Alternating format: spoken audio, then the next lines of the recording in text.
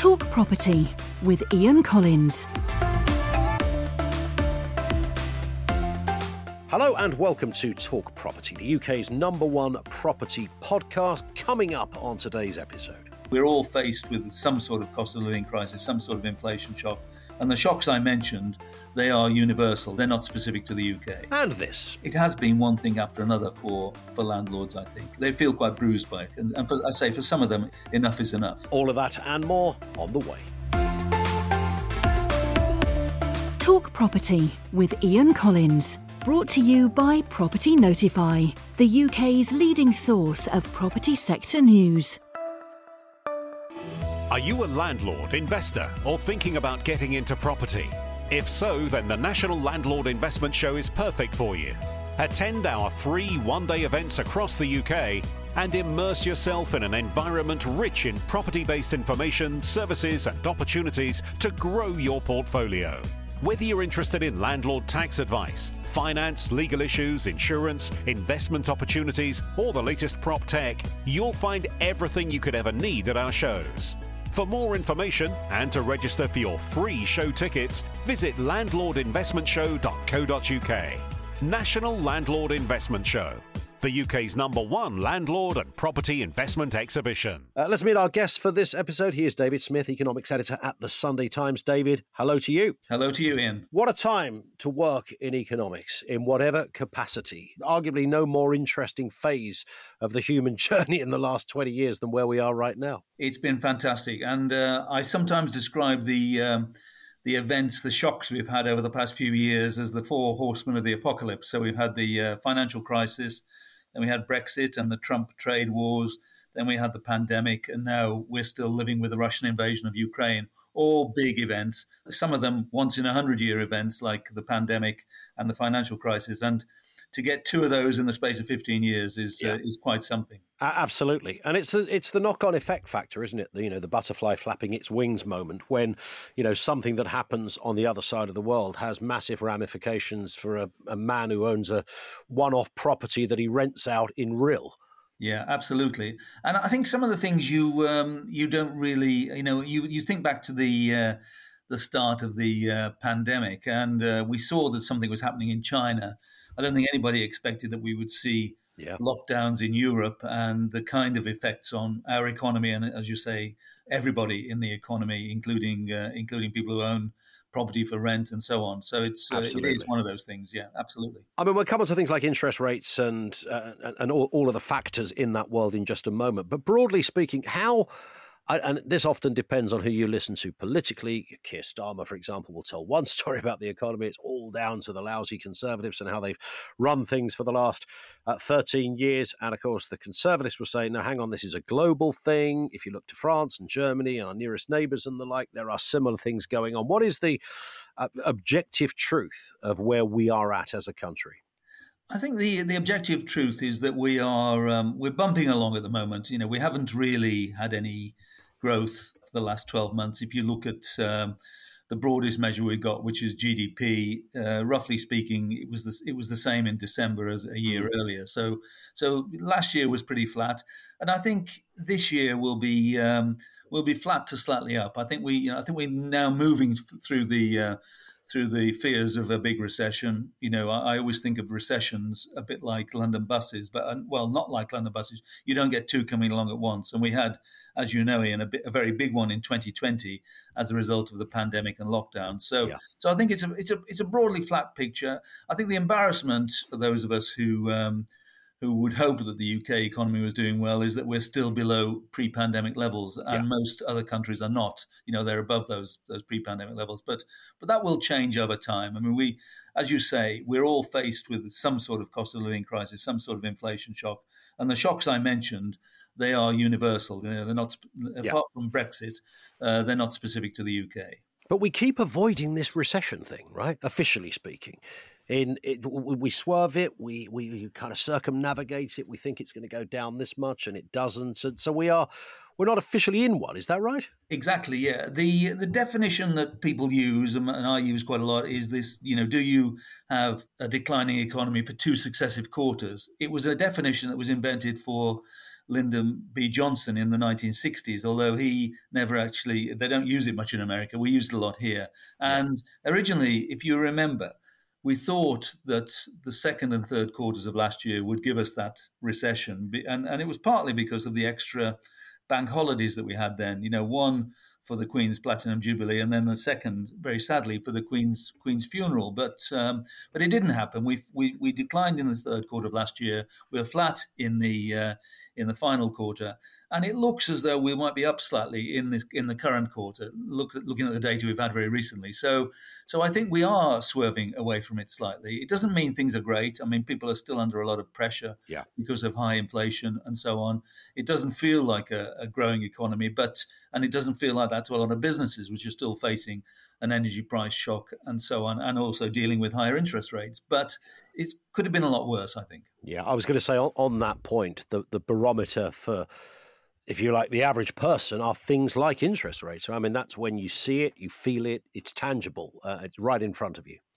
Yeah, exactly. And, it's easy to forget that we went through this very long period where official interest rates were pretty close to zero. So, they were cut to half a percentage point by the Bank of England in March 2009. And then right up to December 2021, when they were still down at 0.1%, we had extremely low interest rates, never above 1% over that period.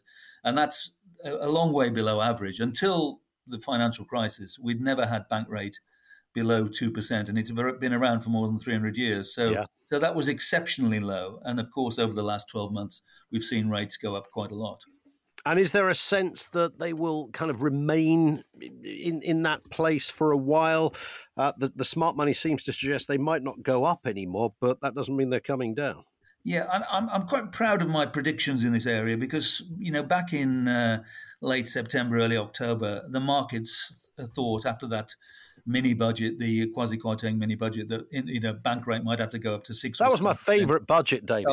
What a great budget that was, wasn't it? Goodness me. It was very enjoyable. Absolutely. And markets thought, we might have to have a bank rate of 6 or 7%.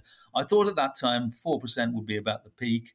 We're at 4% now. I think we're pretty close to the peak. The debate is in the markets whether we have another quarter of a point next month.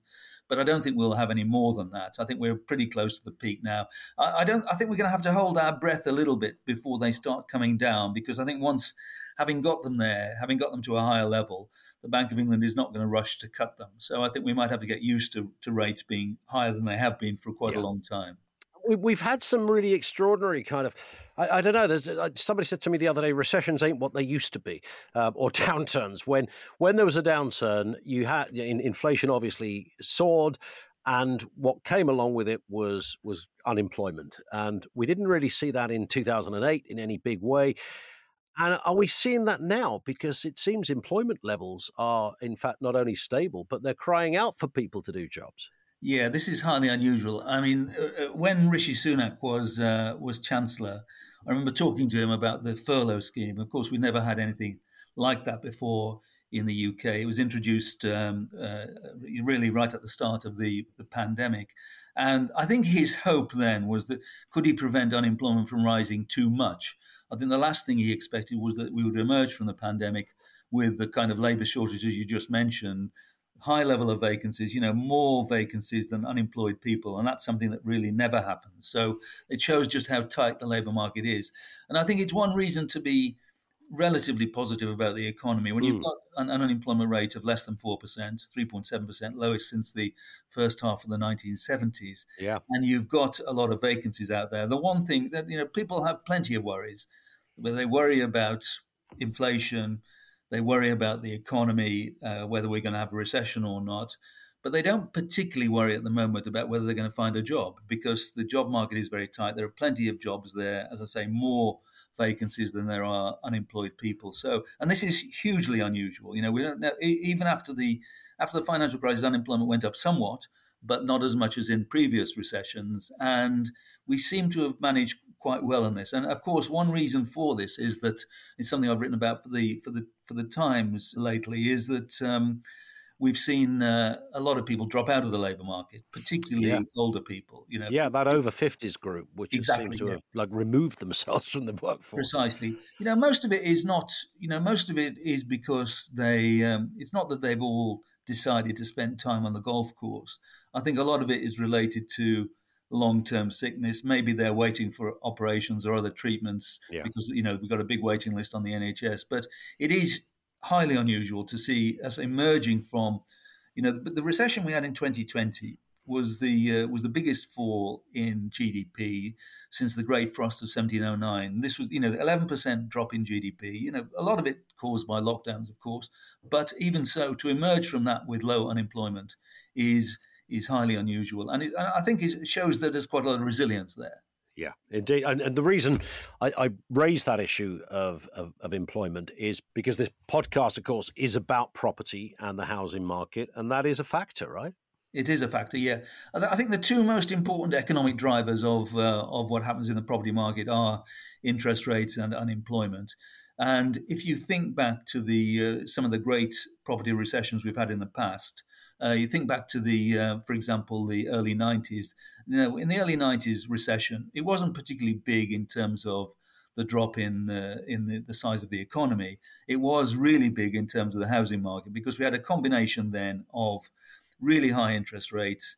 We had unemployment going up a lot. So unemployment went back to above 3 million as a result of that recession. And people were forced to sell. So you had this wave of repossessions. People couldn't keep up with the mortgage payments once they became unemployed. And that's where you saw really big falls in house prices of the order of 30 or 35% over that period, and negative equity remaining for much of that decade. And we don't talk about negative equity much now because we haven't had it for a long time.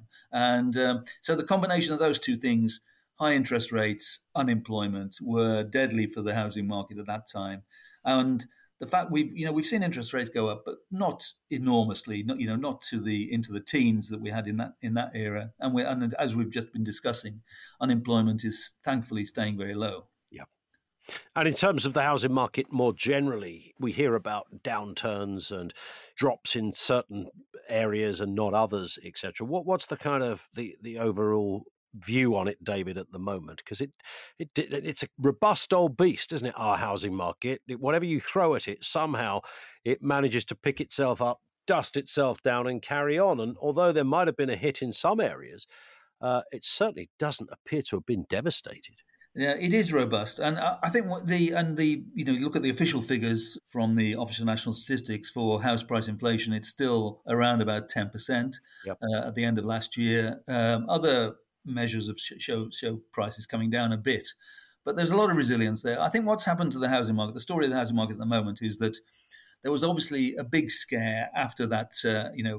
Our joint favourite mini budget back in September, when mortgage rates went up and people got really scared there. And you look at the numbers, and people's appetite and interest in the housing market really went away for a few weeks after that. So mortgage approvals, new mortgages approved to borrowers went down very sharply at the end of last year. But things seem to be settling down now. We're getting better and lower mortgage rate products coming back onto the market. There are signs that buyers are coming back in.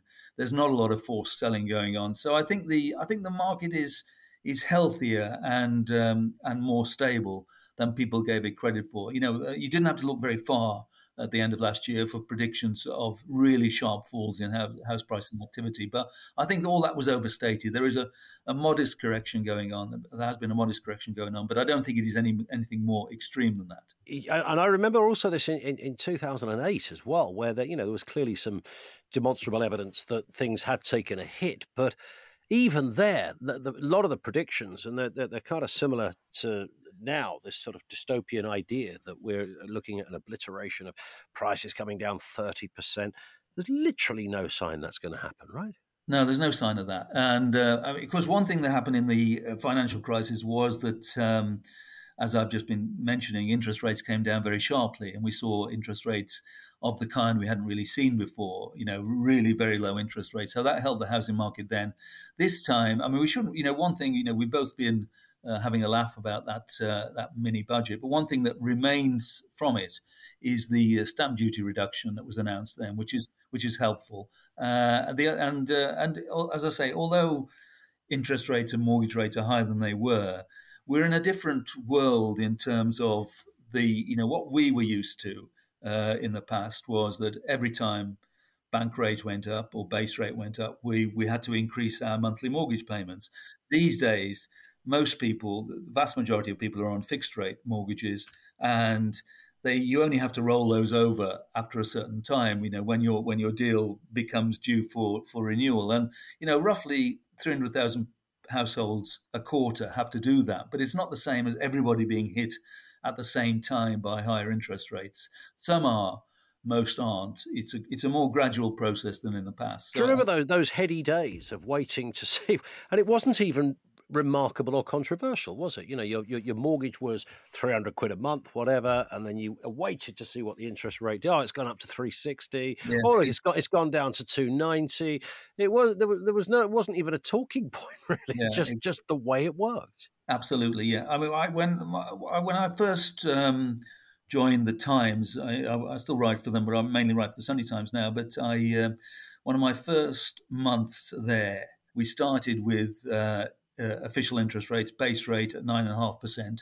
We ended the month with it at 14%, and that happened in 2 or 3 jumps. And I can remember being at home, and in those days, I think it was the Woolwich we had our mortgage with. They would write to you every time you had to change the mortgage payment, and by the end of that process, when we were into very high interest rates, I think all of us were feeling a bit bruised and battered by that. It was pretty painful. But then it took a tumble again. So yeah, exactly. It took a little bit of time. So what about this? You're back to house prices then. Is there a way to kind of to sort of estimate what the next 12 months might be in terms of a rebalancing, what that could mean in terms of drop? Yeah, I think at most we will see prices 5 or 10% lower over the year. It may be less than that, but I don't think it'll be any more than that. And so quite modest. I think the difference may come with in terms of level of transactions and activity, because I think it's going to take a little bit of time before they start to recover. I think at the moment you've got a kind of standoff between buyers who are a bit scared of higher mortgage rates and sellers who don't want to sell into a market that they don't see as particularly strong. So in that respect, I think the main effect will be in terms of lower transactions rather than much lower prices. Sure. And that issue of landlords, and lots of landlords listening to this, we hear varying stories of landlords getting out of the industry. And of course, at the moment, one could reasonably argue that you need more landlords out there in terms of property-based issues and difficulties with people finding places to live, etc. What is that picture looking like then? Private landlords selling up. I mean, is that true? I think it is true to an extent, but what we're seeing in the rental market at the moment is that a lot of bigger players are moving into some of the financial institutions, insurance companies, and so on are building homes to rent and moving in and becoming quite big rental property owners. And some of them are adapting the kind of models that have been used in student accommodation and student accommodation has been a great success story over the years, because we've seen such a huge expansion of the student population. But I think for smaller landlords, some of them will see higher mortgage rates and all the other things that are being visited upon them by government, including the end of no fault evictions, the energy price certificates, all those things that they need to do. This really started when George Osborne was Chancellor, in terms of reducing the attractiveness of being a landlord, particularly a small-scale landlord who's got other things on their plate. They can't devote all their time to dealing with this bureaucracy. So I think for some of them, mortgage rates may be higher mortgage rates may be the straw that breaks the camel's back. But I think Osborne probably or possibly had some good intent in what he was trying to do, because this appeared to be an oversaturated market and everybody was delving into it, and we were moving into an era where every other person was inheriting a house from a grandparent or whatever.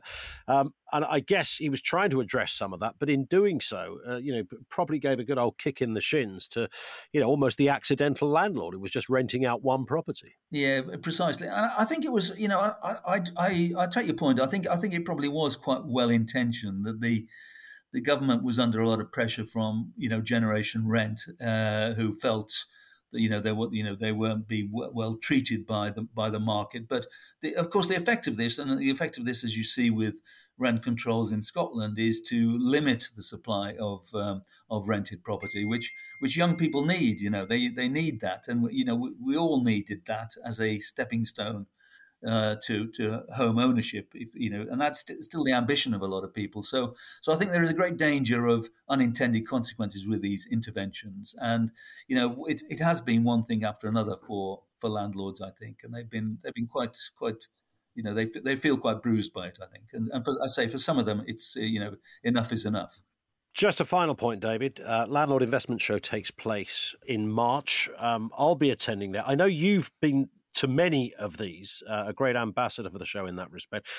What are the key benefits of attending an exhibition, a show like this? It's a pretty big affair. It's a sort of must-go-to moment in the property calendar, as it were. What's your take on all of that? Yeah, I always like to hear what people in the landlord community are saying. They're always they're a very friendly bunch, a very outgoing bunch. For some reason, I always have to pose for loads of selfies with people there, and I don't know I hope they erase them pretty quickly afterwards. But I like it, and I think you get to see what's available, in the stands for landlords to be able to, tools to manage the kind of things I've just been talking about, the bureaucracy and so on, and it's a good thing to do if you're part of that community. Good work, David. Thank you for your time. Thank you very much. David Smith, economics editor at the Sunday Times.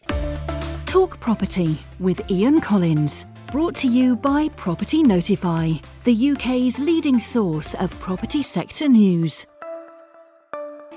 Are you a landlord, investor, or thinking about getting into property? If so, then the National Landlord Investment Show is perfect for you. Attend our free one-day events across the UK and immerse yourself in an environment rich in property-based information, services and opportunities to grow your portfolio. Whether you're interested in landlord tax advice, finance, legal issues, insurance, investment opportunities, or the latest prop tech, you'll find everything you could ever need at our shows. For more information and to register for your free show tickets, visit landlordinvestmentshow.co.uk. National Landlord Investment Show, the UK's #1 landlord and property investment exhibition.